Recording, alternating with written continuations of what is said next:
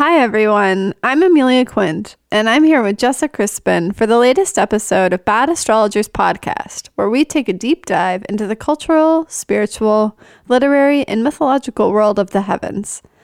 We've been doting on our amazing patrons lately. We love each and every one of you. Just this past week, we released our first bonus episode, The Dadpocalypse, which explains what happens when Saturn, Pluto, and the South Node all line up in Capricorn, just in time for the holidays. We'll also be doing our first live Q&A for our Juno Queen of the Heavens tier patrons very soon, where you can ask us a question about your individual birth chart. If you've wanted our eyes on your stars, this is a great way to make it happen. So, if you love listening to Bad Astrologers and this sounds like your cup of tea, consider heading over to patreon.com/badastro and support our work. Another lovely way to support us is by leaving us a review on iTunes. The more positive reviews we receive, the more iTunes will share our work with fellow mystically minded people, which is always a good thing. Or follow us on Instagram for astrological analysis of our favorite art shows and lots more pretty star-inspired goodness. We're on Twitter too, both at Bad Astrologers, and we love hearing from you. Now, back to the episode. This week, we're starting off a new series about star sign stereotypes. With all the memes out there, there's a constant stream of assertions about how each zodiac sign behaves. For example, how Cancers never stop crying, or that Scorpios are all serial killers. But how accurate are those rumors? Luckily, Jessa and I are here to give some cultural context to what you've heard, busting a few myths along the way, and in some cases, confirming that a few signs live up to their legends. We're kicking things off with the earth signs because, as we discussed, they're easy to make fun of and probably the most likely to take it in stride. Not only that, they're sensual, smart, and totally enviable too. So sit back, relax, and join us for a wild chat about what Taurus, Virgo, and Capricorn are really all about.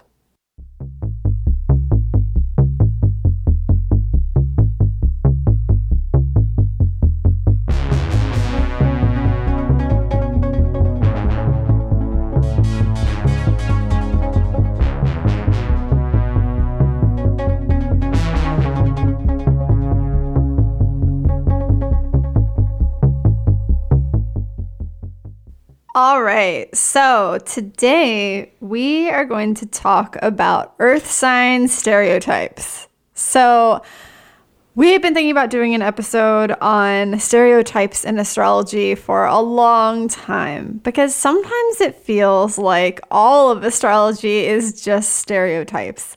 But it's more than that, and it's beautiful, and it's deep, and we want to help people see the myths and the legends and the spiritual stories that run through it, while maybe having a laugh or two about the tendencies that we all have that can be a little bit silly or completely out there.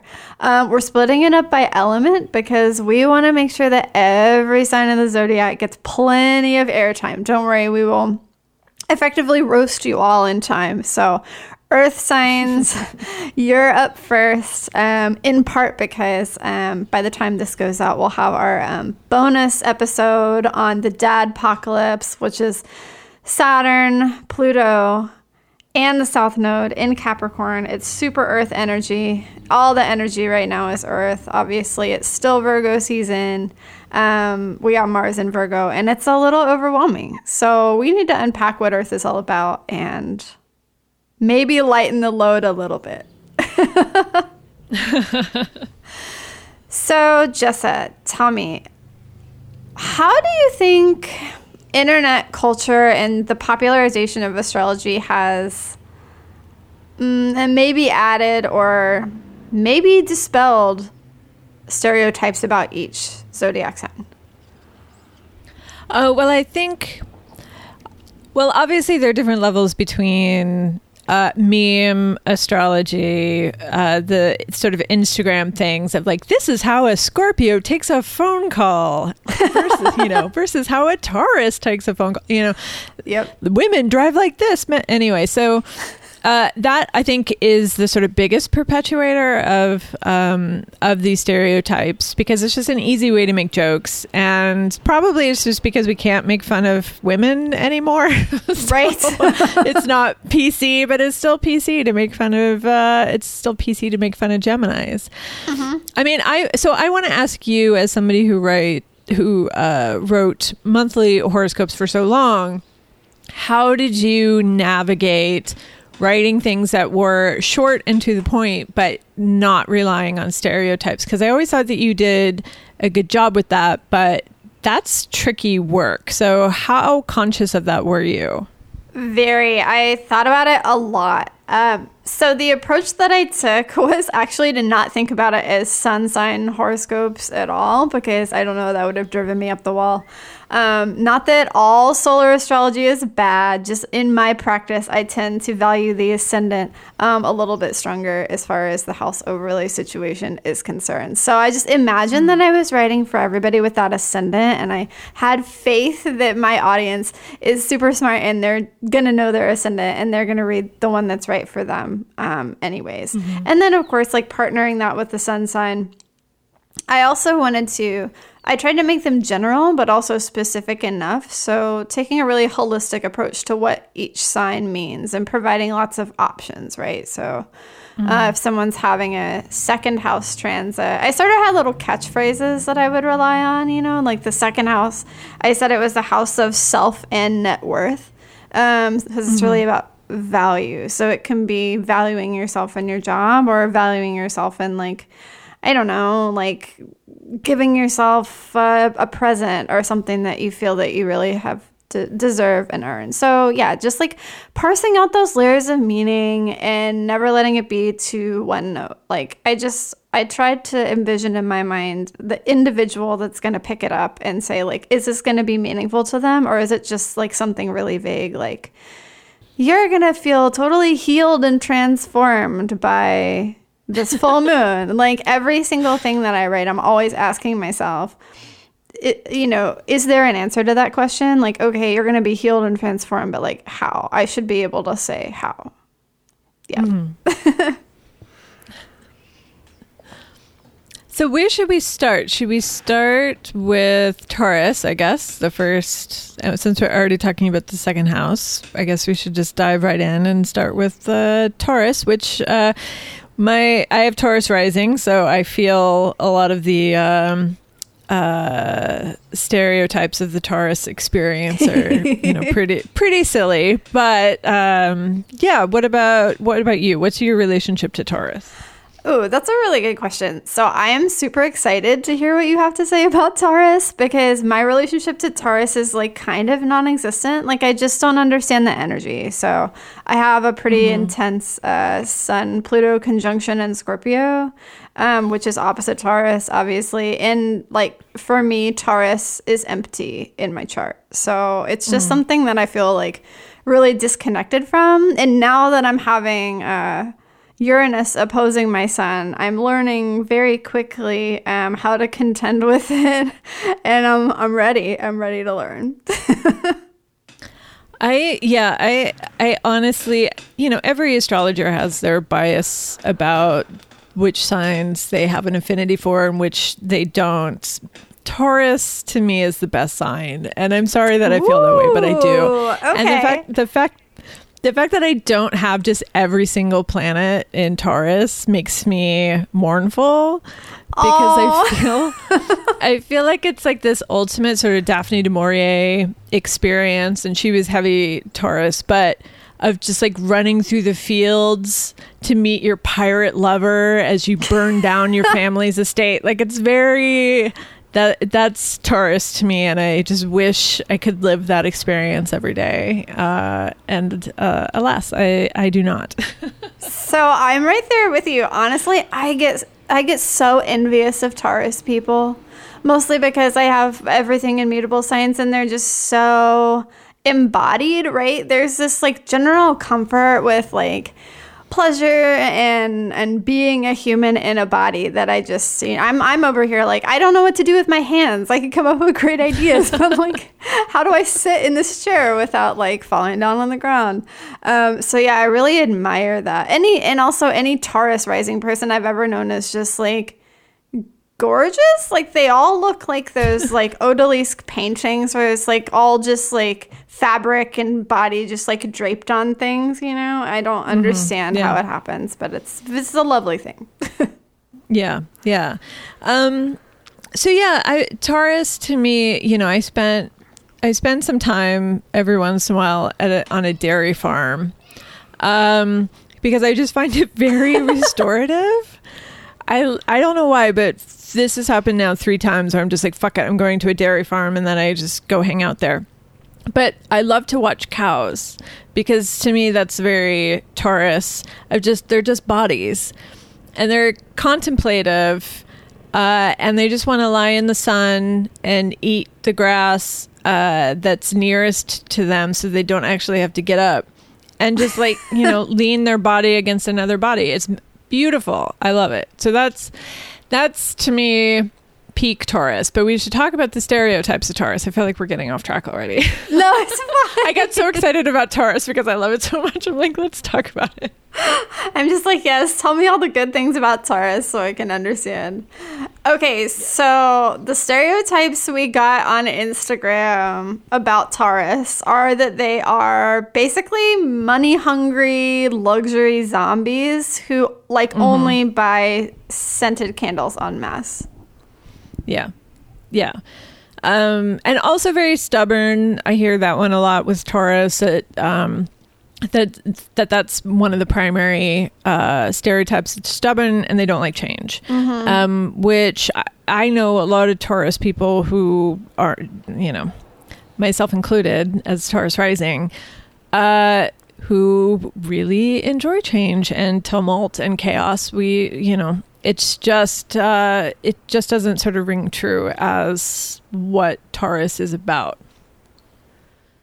Agreed.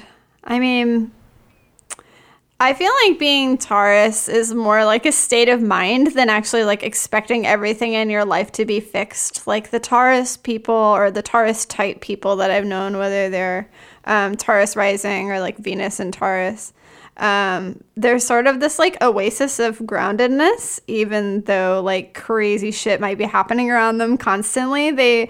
They are very much self-possessed, and an island unto themselves. Well, yeah, so they're Venus. So Taurus is a Venus sign. And I like, so Venus traditionally rules 2 signs because it's basically the first heavenly body you can see in the night sky. And it's also the last one to sort of blip out in the morning. So it's the evening star and morning star. And evening star is the sort of Taurus manifestation of it, which is the body and pleasure and money. And, you know, but as you were talking about with the second house, it's ultimately sort of about what you value. And I think people who know what they value and are very clear on that tend to be deeply grounded, rooted people, because that's a way of being able to discriminate between this is right for me and this is wrong for me. So people that have a positive, good second house experience or a good Taurus experience, that is sort of what their lives become rooted in, is just knowing I value honesty, or I value money, or I value God, or whatever. And through that, everything else kind of flows for them.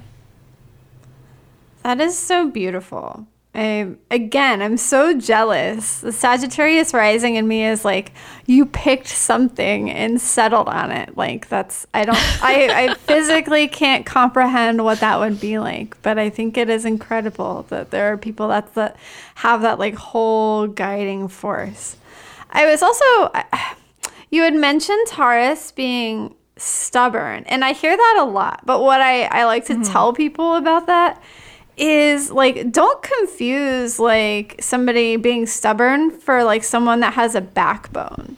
Like, right, I think exactly, what you're saying is that like, yeah, Taurus people, they know what they want and they have a backbone about it. And other people who maybe don't have as much of conviction about their wants and needs and desires, like they feel threatened by it and therefore just say, oh, they're so stubborn, right?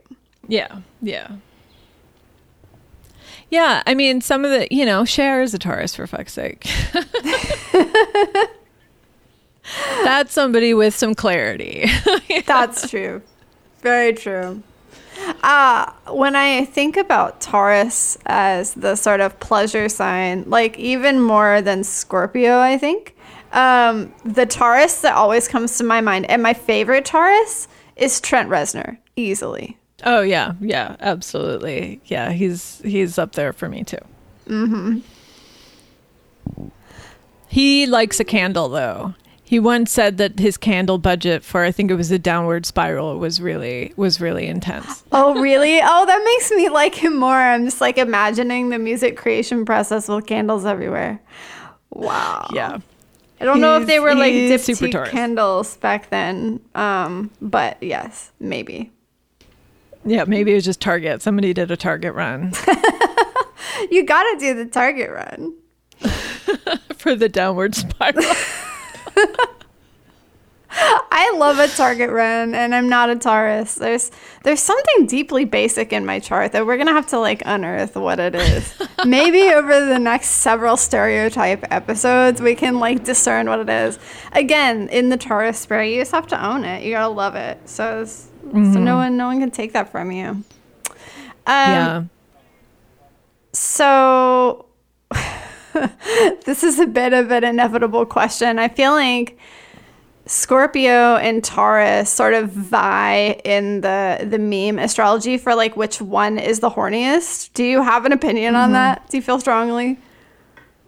I think Sagittarius is the horniest, right? I mean, am I wrong? Maybe.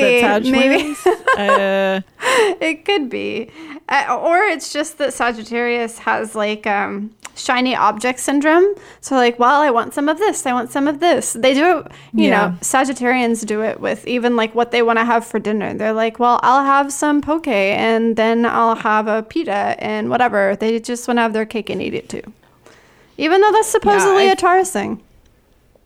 I feel like Scorpios, when they're horny, they always have like a strategy or some ulterior motive going on of like, I'm seducing you because I'm waging a longer campaign. I don't know.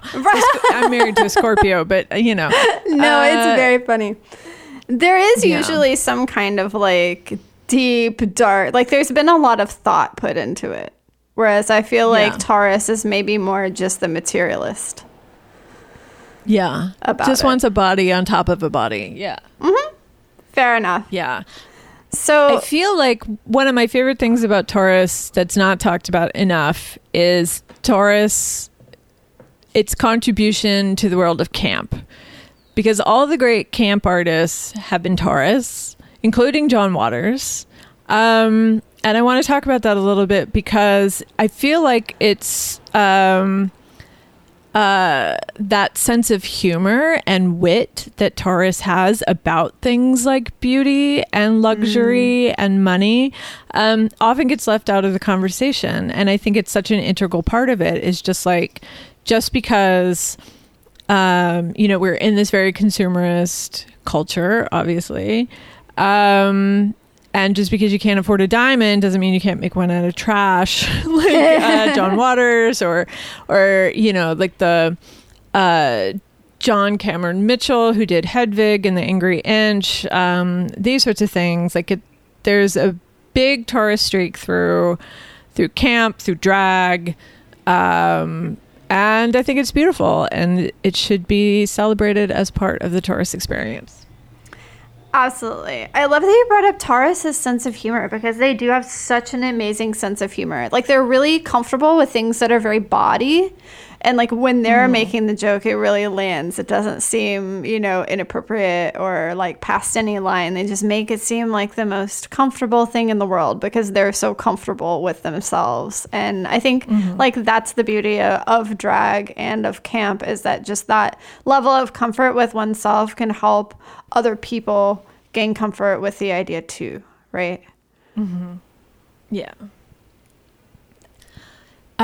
Should we move on to Virgo, or do we have any other Taurus stereotypes we need to vanquish, or no, should we move to Virgo? I think we got them all. So yes to candles, no to stubbornness. That was that's the takeaway.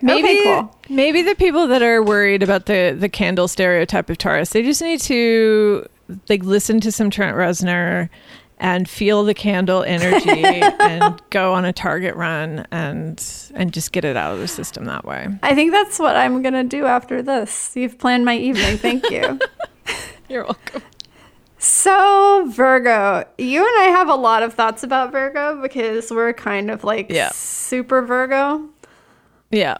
It's a little out of control. It's a little out of control. I have Venus and Lilith conjunct my midheaven in Virgo. And you have Moon, North Node, and Mars in Virgo. And a shit ton of asteroids, yeah. We both have a lot of asteroids. I have Zeus, Osiris, and Panacea all together, so do with that what you will. Yeah, Christ. Yeah, I have what? Odysseus, Penelope, Circe. Ooh. I have a lot. I think Urania. She's either Ulysses. conjunct my moon or Ulysses. Ulysses and Penelope conjunct my moon in Virgo gives me a lot of issues, but we can talk about that later. We should do a whole episode on asteroids because I have a lot of thoughts. To share. Yeah. But yeah, so we have a lot of Virgo experiences. Yes, we know that the Virgo struggle is real. I feel like Virgos are more like readily accepted and sort of loved by everybody, but they do like have a lot of really negative connotations. So Post-Punk Diva wrote to us and said that they have a Virgo moon and that the people with Virgo moons are hypochondriac or neurotic folks who just have adjustment issues. And I don't think that's true at all. That's not right. As a Virgo moon, would you like to dispel that?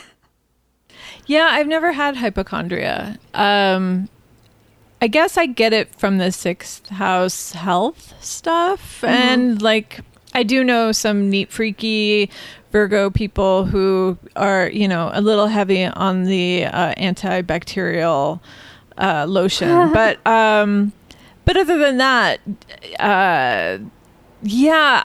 I'm one of these weird Virgo moons because the stereotype is cleanliness and fastidiousness.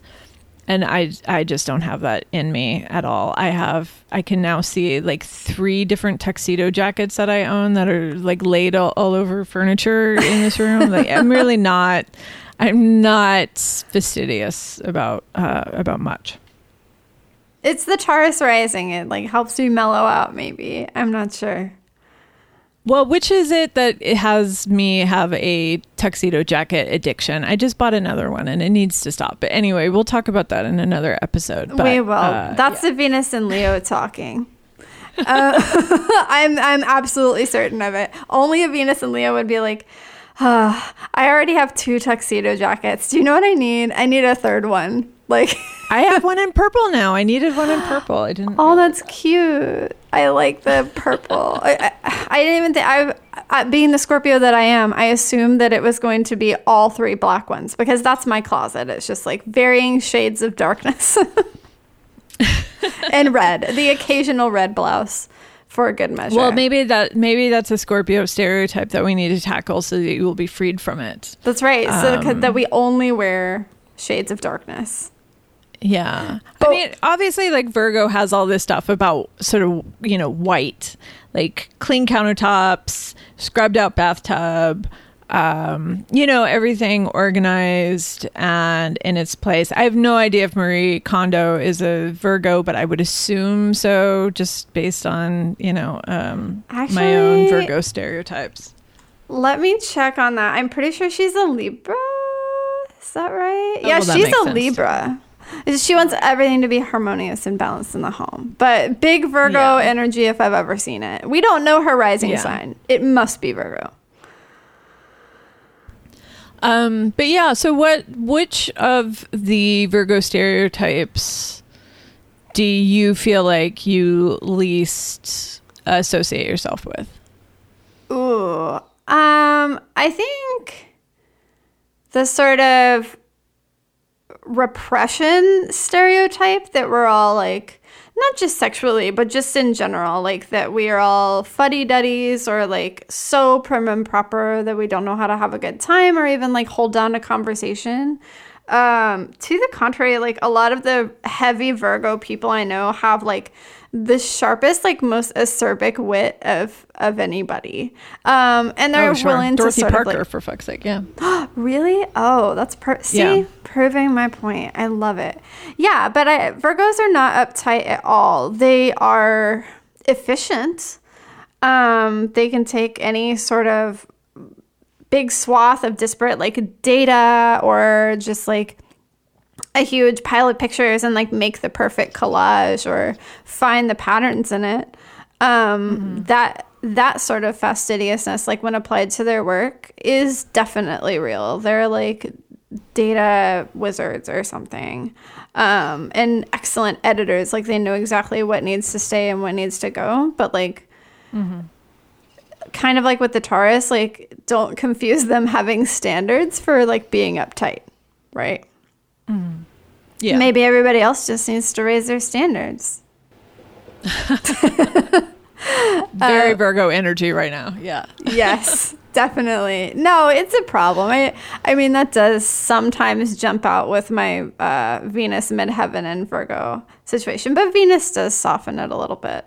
One thing that I was looking at was the idea of repression with Virgos. And I noticed so many sex folks who are sex symbols are Virgos. There's a billion of them. There's like among the women like Salma Hayek, Sophia Loren, Zendaya, if anybody's watching Euphoria, Fiona Apple, because Criminal was amazing. And then among the men like Chris Hemsworth and Keanu Reeves. So it's not that they're not sexy. I think I've heard that before, that like Virgos are, I don't know, just really unpleasant, not unpleasant to look at, but just plain, I guess. Sure. But that is absolutely not true. They're just very distinguished, and they definitely have their own brand of stuff. I definitely think it comes with like all of the folks that I mentioned. They seem to be very, and rightfully so. It's weird to have people objectify you, but like very reluctant with their sex symbol status. Like parts of it make them feel like uncomfortable, or they're just like, this is a really weird phenomenon that's happening.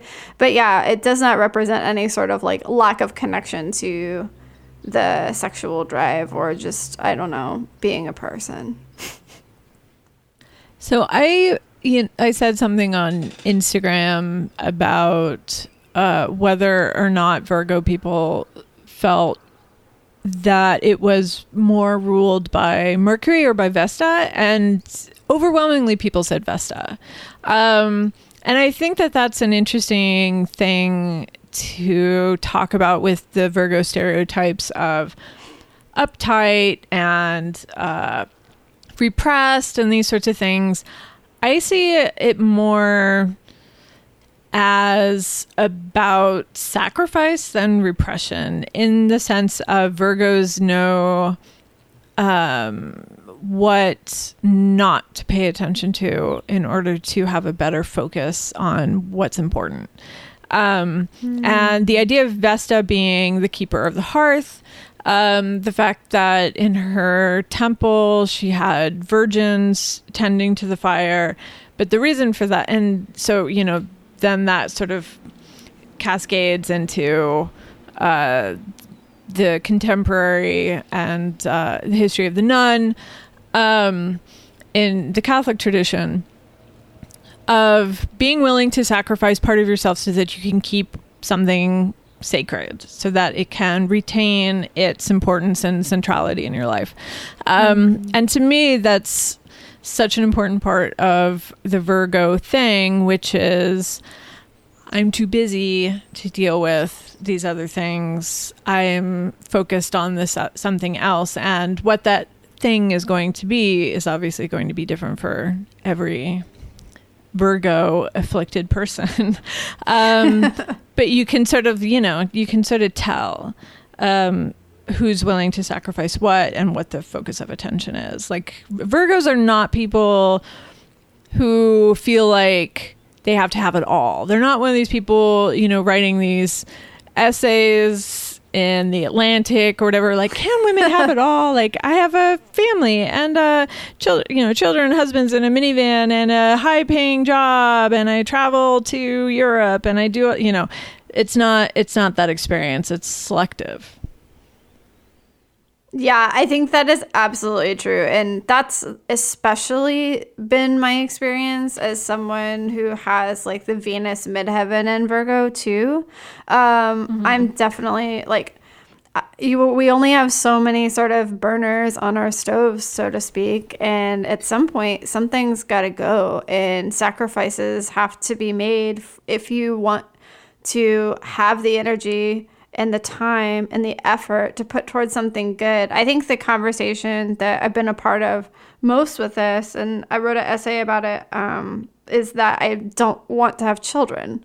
And for a long time, that was something people were like, oh, you'll change your mind, or yeah, you'll have kids and then your life will have meaning and you'll understand. And it's like, no, like I purposefully don't want this because I want to be able to give everything that I have to my work or my art or my marriage. Like I am just one finite human, and I know that that wouldn't be the right choice for me. Not that all Virgos are not going to have children, but I've definitely heard stories. Obviously, Beyonce is like the ultimate Virgo that people probably know most about, and she's talked in multiple documentaries about just the sacrifices she's had to make and continues to make to be on the level that she is, right? Mm-hmm. Yeah, I mean, I think part of the Virgo Vesta thing is just knowing what is what's sacred to you and what can go. So yeah, with it depends. Of course, it depends on which of your planets are in Virgo, if it's your sun, if it's your moon, if it's your Venus, whatever. But it's going to tell you, I think, a lot about what you hold sacred and what you don't. I feel like with me having Mars in Virgo, to me, work is just sacred. Like that's the thing that I just don't sacrifice anything for, or that's the thing that I do sacrifice everything for. Sorry, but yeah, that's the thing that will not be moved in my life. Mm-hmm. That's so interesting. I think we kind of share that, since I have the midheaven and you have the Mars. And for me, it's like doing work that I love. Like there's no compromises on that, period. Like there's nothing that could make me, compromise that, period. Yeah. And I think that's the earth energy shining through. Virgo is a mutable sign, and so it does have a little bit more fluidity. And you see that in sort of the ability to move between spaces and do the sort of quick pattern recognition things. But yeah, the earth is really there with the constancy of Virgo. And being able to identify. I love the way you put that, like what you hold most sacred. Yeah, I mean, we're talking about earth signs, but, I think it's important to remember that just because our contemporary society chooses to express earth energy in these very, I would say, limiting ways right now, mostly to do with money and consumer goods and work, labor kind of stuff. That doesn't mean that there's not something spiritual about the earth signs.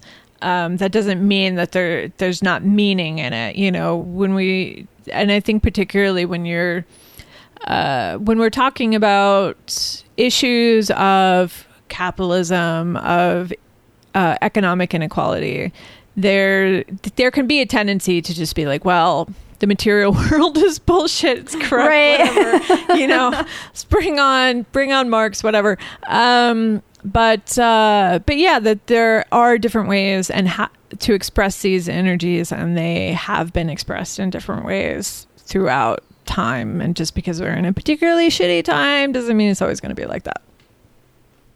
I don't think it'll be shitty forever. Well, we'll see how the dadpocalypse goes.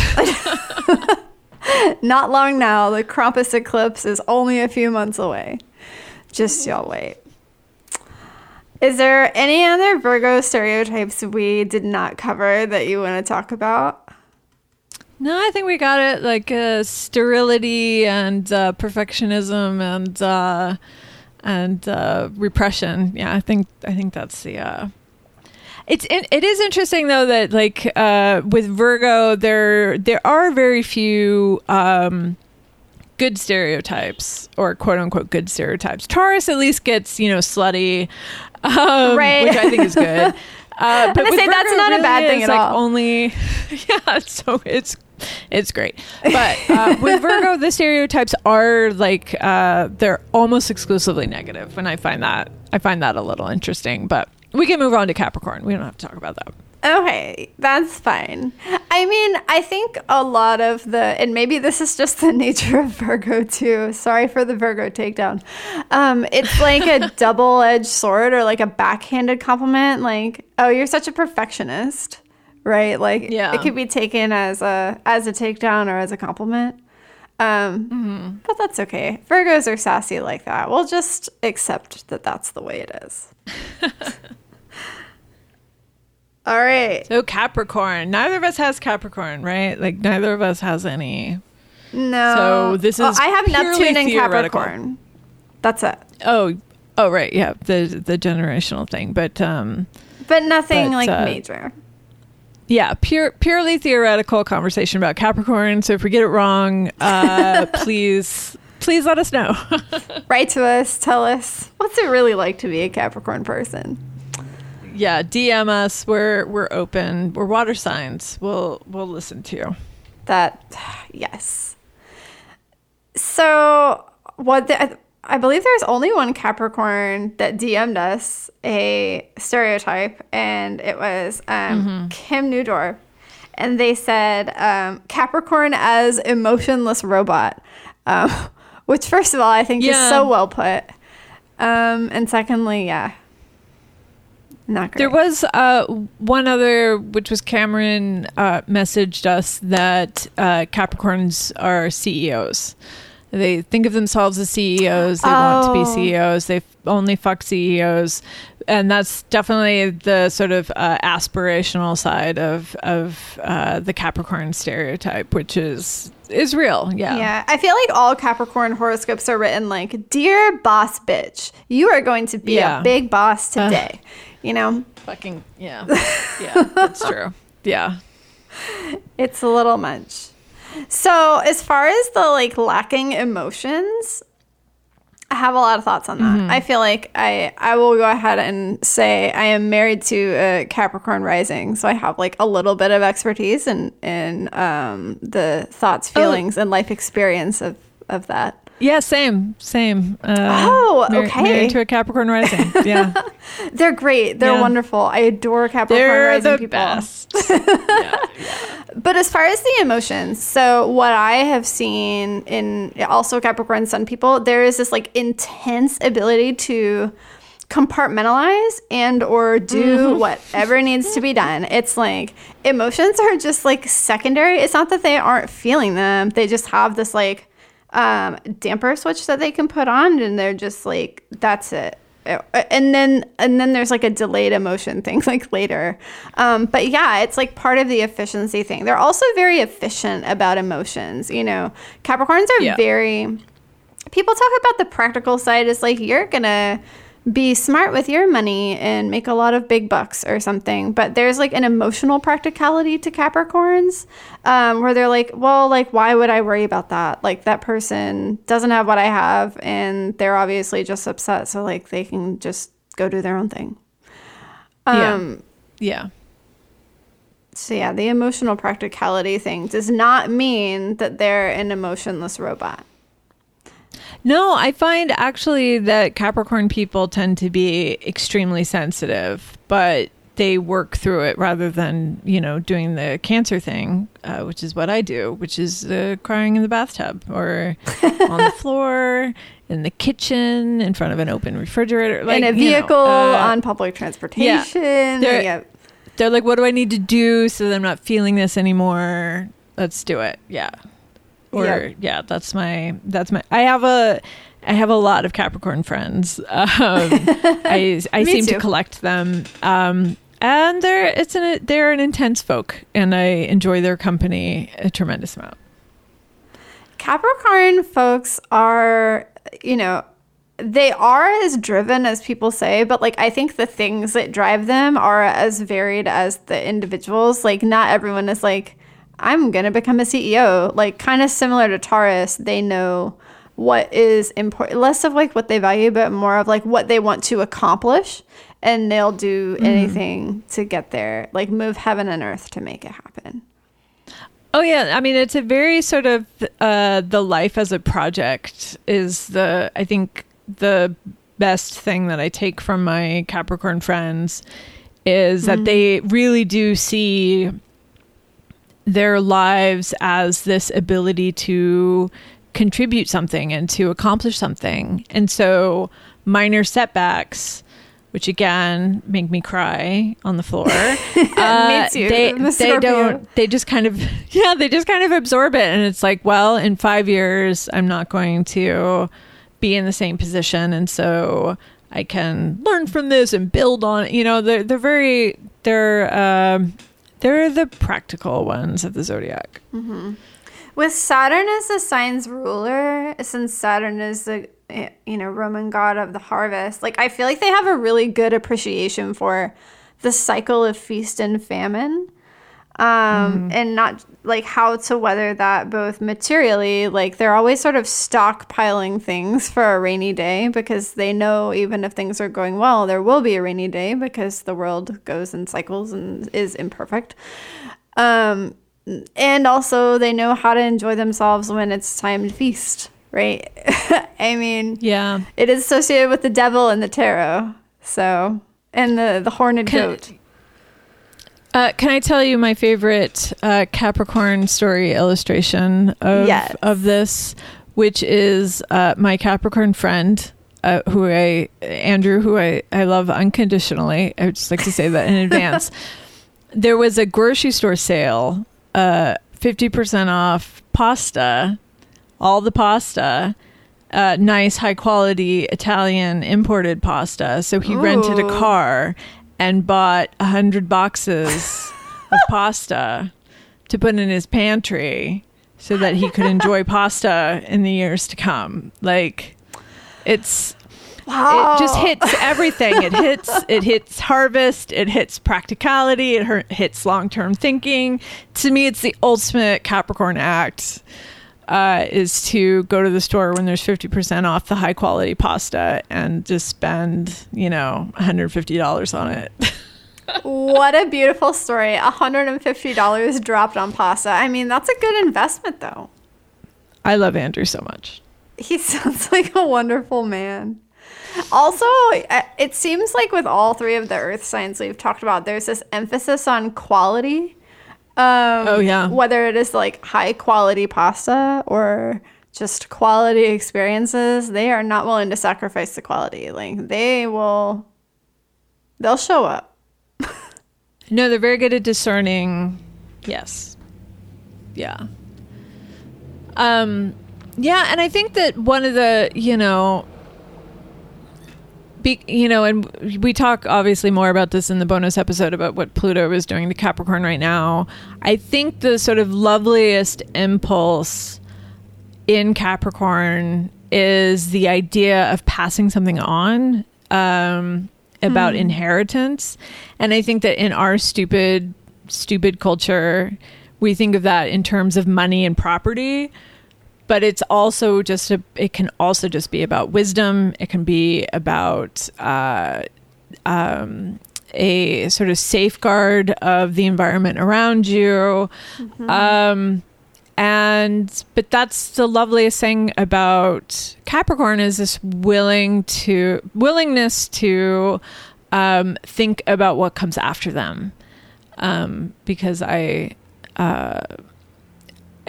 think that that's not really valued as much in our culture, other than the money and property stuff, thinking of generations to come, thinking of the actual impact that we make. And I think that's to be remembered about Capricorn. Yeah, I don't think it's talked about as much, and I think that's so beautiful. Obviously with Saturn being wisdom and, responsibility, like what better way to do that? I mean, Capricorn also aligns to the 10th house, which is where your midheaven most likely will be, and your legacy. Like that is what you leave for people after you have moved on or gone. It's what you're building, right? And seems Capricorn is hyper aware of building something. Like I think we are reducing Capricorn a lot when we say they're the CEO, because from the Capricorn types that I've known, it's so much deeper than just like wanting to sell a business or wanting to achieve a particular aim. Like you don't know the real reasons behind why someone is making those decisions. Like maybe they want to make an impact on the environment or on their local community, or just shore up things for their family so that they'll be just a little safer. Like there really is a protective impulse with Capricorn that's not condescending. Like it's very genuine and nice. Sometimes it's a little condescending, but it can be sometimes. But most of the time. I know for all the times that Andrew has rolled his eyes at me when I've been telling him about my latest adventure, it's a little condescending sometimes. Capricorns have a serious eye roll, you guys. It's a little deadly. much.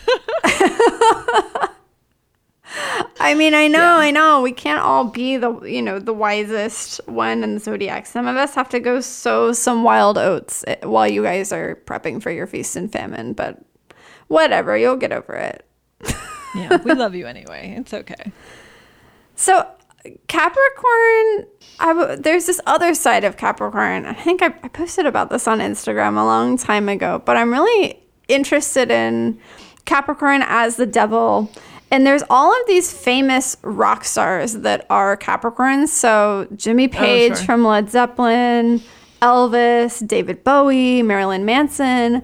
They all have that sort of horned god appeal, for better or for worse, depending on the situation. But yeah, I still am struggling to figure out like where that fits within the Capricorn narrative, but it's totally a thing. Well, it's Saturnalia. It's it's the pleasure in the harvest, I think. And if you're a rock star, sometimes your harvest is groupies. That's true. I would just like to officially be on the side of the groupies and the groupie experience. Like I know that's now we think of sex and love only in terms of power dynamics, but and so now we're negative to groupies. Let groupies be. let them have the enjoyment of it. Anyway. That's no, I totally understand. I think, do what thou will, right? Any sort of experience that you want to have, go out there and do it. The Venus of Virgo in me is like, what? Groupies? But honestly, like, if that is something that gives you pleasure, like, do it. Reap your harvest in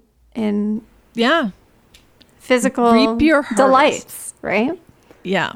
Yeah. Just check IDs for ages and you'll be fine. Just be responsible. I feel like Capricorn is like they're pragmatic and hyper responsible about the fun that they have, though. Like they're the ones that are going to put like the water and the aspirin beside the bed before they go out and have like a completely debauched situation. Yeah. Yeah. And bless them for it. Yeah. I know. We could all use a little more of that in our lives. We could. So earth signs, did we cover it all? I feel like we did a pretty good job. There's always going to be some lazy joke about one sign or another, but I feel like we dispelled some nonsense today. We did. I think we did a good thing for the internet. Fingers crossed. Only time will tell. We fixed the internet. You're welcome. You can thank us later.